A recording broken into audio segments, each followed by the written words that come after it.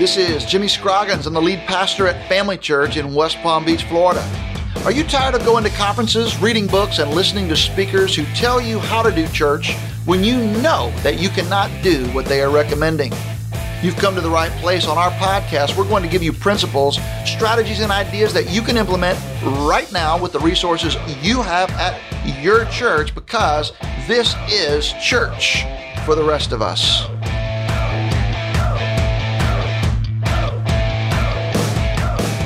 Welcome back to Church for the Rest of Us podcast. I'm Jimmy Scroggins, lead pastor of Family Church. High atop the Family Church complex in our special studios, I'm joined today by Bev Bonner and Kim Wells, frequent guests on Church for the Rest of Us.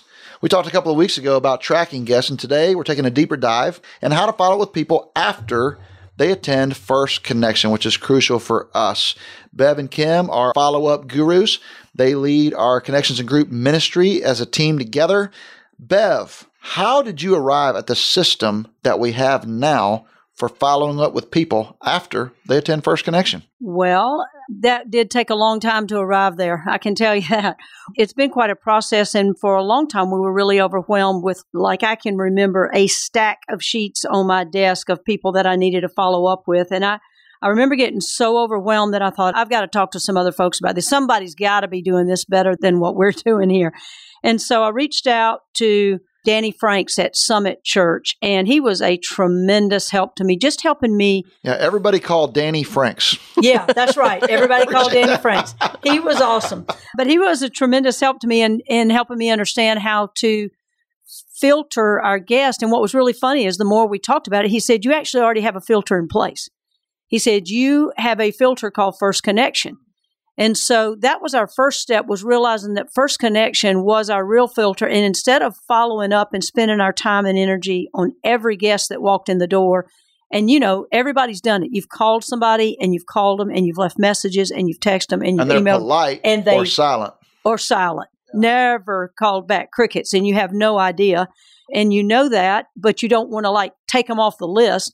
And so he really helped us change our way of thinking. And we talked about First Connection on our last podcast, but he helped me to understand your filter in place is First Connection, and just go ahead and use it and just really put your energy and focus on following up after First Connection with the people that you have. And so we really refocused our team. It brought a whole new energy to our team because they were now not just overwhelmed with all these papers of stacks and stacks of guest contacts, but it is our gateway. And so it's the place where, for the very first time in our church, other than somebody coming after a service and seeking one of us out, they actually are intentionally making a plan to step toward us. And really, in their minds, it's a commitment. I'm coming to First Connection. This is my first commitment. I've said yes, I'm going to be there. And then First Connection, like we talked last time, allows us to identify just the next step that they have and then really begin a more focused, more intentional follow-up process to get them engaged in the life of our church. And again, the tracker helps us with that as well. Yeah, we've talked previously on a previous podcast about the tracker. And Kim, you're kind of like the guru of the tracker, right? Data nerd. You're the data nerd. You're the big boss of the people tracker at Family Church. So talk to us about how the tracker works for us. You know, we talked a lot about how it gets people from first-time guests into First Connection. How does the tracker serve us after somebody attends First Connection?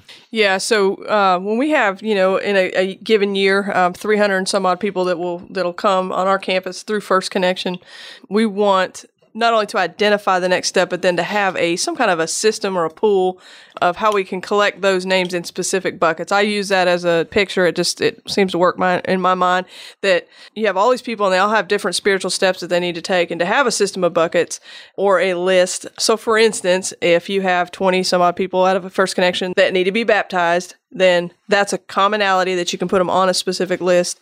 And then also those that maybe they're member eligible, but they're not ready to join. Right. Or even sometimes you have people, they're so new, they don't even know how to articulate even a salvation experience. So we haven't gotten to that place yet. And yet. your tracker lets you put them in these buckets so that you can identify who's what. Absolutely. And then that affects who follows up on them and how urgent it is. Absolutely. And so like when we have a baptism class that we offer for people who their next step is baptism, we have a natural pool that's already been created. So we allow a system or a process to build those for us. Right. I tell you what's really important about that too is like when you have people attend First Connection or your guests, and every church has this. So somebody shows up, all right, well, they are like already church. They are Christians. They're just wanting to know, like, how do you tithe? Where can I start teaching a Sunday school class? They just want to jump through the hoops and get involved. And they say, oh, Pastor Bill from my old church said to come here and we're joining. And this is our first time here, but we're joining today. So you got those people. Then you have the other people who are kind of Christian-ish, but you're not sure if they're really believers. And then you got these other people that they literally have no idea what's going on. Like they came to First Connection because they heard you say, your next step is First Connection, and they just kind of or free lunch. Yeah, free lunch, childcare, and they're like, really? You'll keep our kids for another hour? We're in. Yeah. All right. So it's just all over the map, but the tracker lets you separate those out. And I think that's so important because it's a different kind of a phone call when I'm calling Billy and Bonnie Baptist than it is when I'm calling these other folks who maybe literally just don't know what's going on.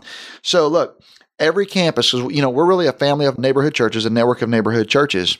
And in our scheme, so we have, some of our churches are very large. They run hundreds or well over 1,000, but a lot of them are relatively small, maybe between 100 and 300. And so every one of these operates as its own church when it comes to how First Connection and how the follow-up and the tracker actually works. So some of our teams are bivocational. Some of them have large staffs with a lot of capacity to follow up. Some of them, everybody on their team is working a job all week long, 40 or 50 hours a week, and then kind of doing this in their extra time, in their discretionary time. So how do we help manage that? How do we kind of work with the bandwidth of our different campuses to make sure that we can serve them the best we can as they try to follow up on guests? Yeah, I think what I like about this tracker system is that it really provides an allowance for size differential. So when you have somebody who's running at a very fast pace, we just have to at some point admit that we have limitation. As much as we'd like to be able to retain that information in our minds, and I am super pastor and I can remember every name and what their next step is, it's just not practical. It's not reality. And so when you have a bivocational pastor who he's running 100 miles an hour and they're trying to keep up with all the different things that are available at all these campuses. And so, for instance, if we have a beach baptism, instead of him trying to sit down and remember the people that he knows need to be baptized, we have a system, a process in place that creates a natural pool of people that's already listed for him. So he can go right there and he knows these are the people that their next step is baptism. And then he either can make those calls himself or they're already pre-assigned to other staff members and they can just have a pretty quick conversation about that. It's just a system that we developed because we just admitted our limitations and we just said, we can't do it all, but what we can do is focus on these people in a very direct and specific way and yields tremendous results. All right. So Kim, you alluded to this a moment ago when you talked about our baptism class. One of the things that our post-First Connection tracker does is it creates a pool for us to reach into when we want to start new groups, have a baptism class, have a beach baptism, all these different service opportunities that we have. So this creates a pool for us. Talk to us, Bev, about how you use the tracker to feed those different. Okay, that's a great question. And it's kind of cool because there are times, and I know this is going to be hard to believe, and I'm going to admit it to you as my senior boss, okay? I met with somebody about a week and a half ago and took a bunch of people to coffee. Took about 5 people to coffee, following up with them on serving because they had actually filled out a card, checked the box saying they wanted to serve, and they hadn't been contacted about serving, right? But that happens. It's going to happen from time to time. And so what's really cool about that is anytime we have an emphasis on a baptism, beach baptism, so we have a baptism class, so we can then go to the tracker and we can pull people that their next step is baptism. If we had an opportunity like a group connect, which is a place where we showcase our groups, we try to get people into new groups, we actually sent emails to people that had checked they wanted to be in a group. And for the majority of them, we had followed up with them, but they had not responded. Well, here's another opportunity that we can pull those same names again because they're still not in a group. Because on the tracker, one of the tabs we have is what their next step is. And if it shows they're not connected in a group, then now we're emailing them, letting them know about new groups that are coming up. And same thing with serving. If you have an emphasis on serving, and we were trying to build up our parking and our hospitality team, and so that was how we came across some of those names. And then so we pull them, and then we get to meet with them. And so it really is a safety net as well. It works both ways because the tracker gives us the name so we can know who to go after. But then at some point when we've stopped pursuing that person, we still have some events and different things that we can go back to the tracker, pull those names again, call, email, text, or reach out to them in some way. Well, also we talk a lot about leadership pipeline. We've done podcasts on this, and I really feel like First Connection is kind of the first step into filling up the bottom of our leadership pipeline, if you will. I mean, you think about it because we work with kids. We've talked about that, how we work with fifth grade kids and try to identify leaders from among our fifth graders and give them an opportunity to be involved.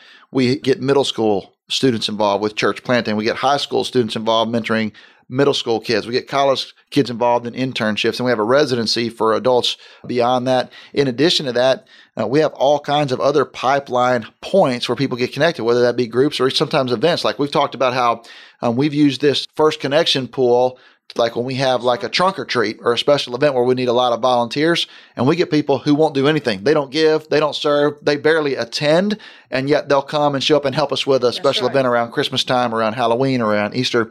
And so it just gives it, and these are all actually, it's not just because we want free volunteer labor, it's because these are connect points for them.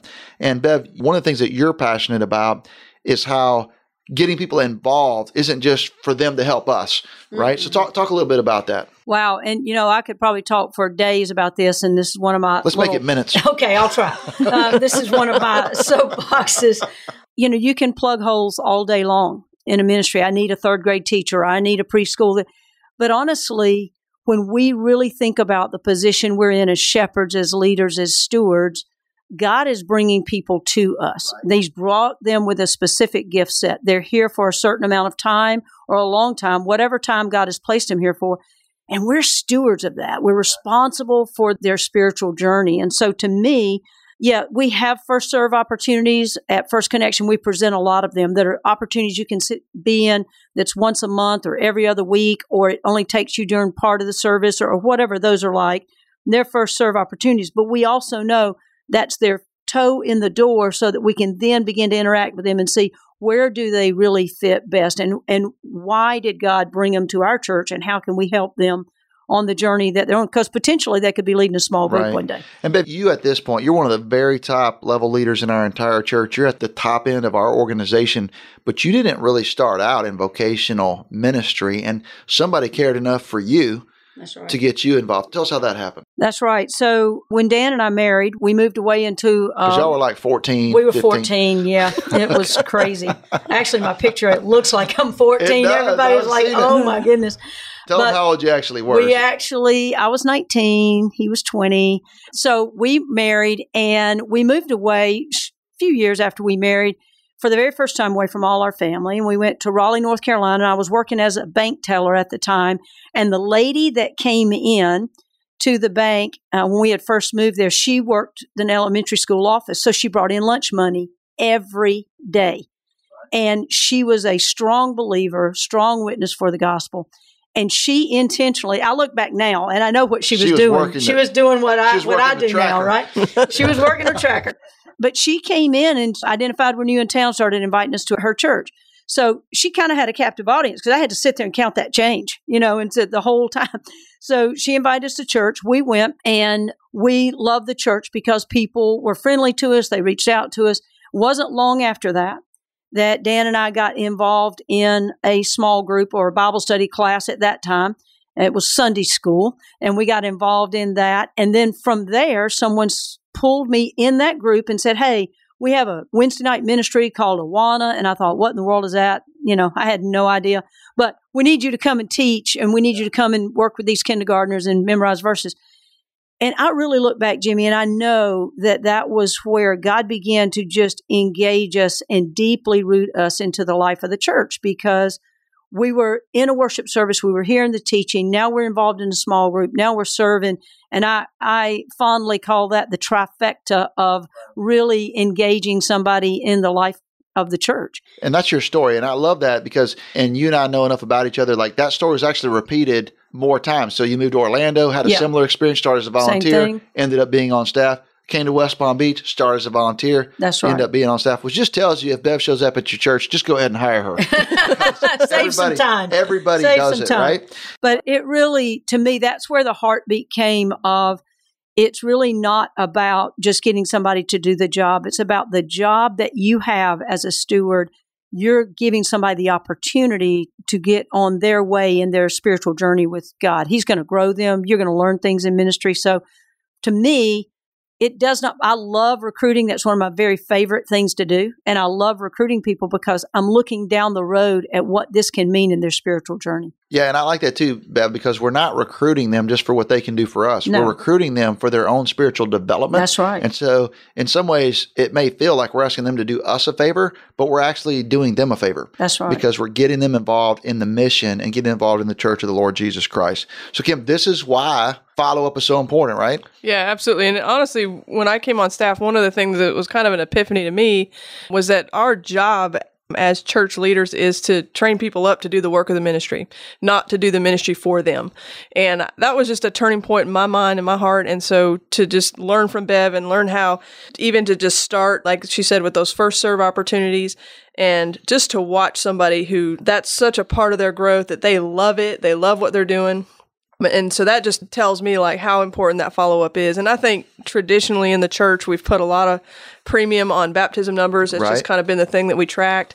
Get you in the water. Close the books. And then that seems to be the end of it. But really, that's just the beginning. Right. And so for us, that's why our tracker actually takes them all the way through. And if our goal, and we'll just put it out there, is that somebody, when they get baptized or become a member, that they would actually be in a small group, on a serve team, and in some kind of a discipleship relationship. Right. Now, we know that trifecta is not going to happen all of the time. So we'll go with one if they'll go for one to start with. But then our pursuit is then for all three of those things to happen, and really for the good of each individual. Right. All right. So look, all of this is so important because it really speaks to our vision at Family Church. And we know that in order for us to accomplish everything that God has called us to do in South Florida, we've got to multiply leaders.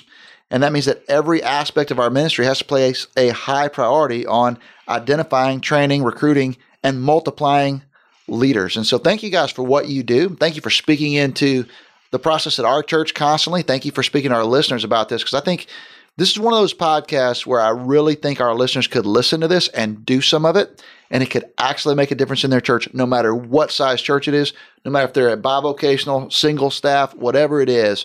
These are principles that every church of every size could implement with the resources they have, and it would make a difference. So thank you guys for sharing that. And well, we're out of time. Kim and Bev, thank you again. Thanks to our listeners for joining us. Please visit our website, familychurchnetwork.com, and share with us your thoughts about today's podcast. We want to learn from you. Also, be sure to check out the show notes where you will find an example of Kim's tracker. And maybe you can improve it. Maybe you can use it, whatever. Hey, thank you for joining us. We'll look for you next time on Church for the Rest of Us. Thank you so much for joining us on today's podcast.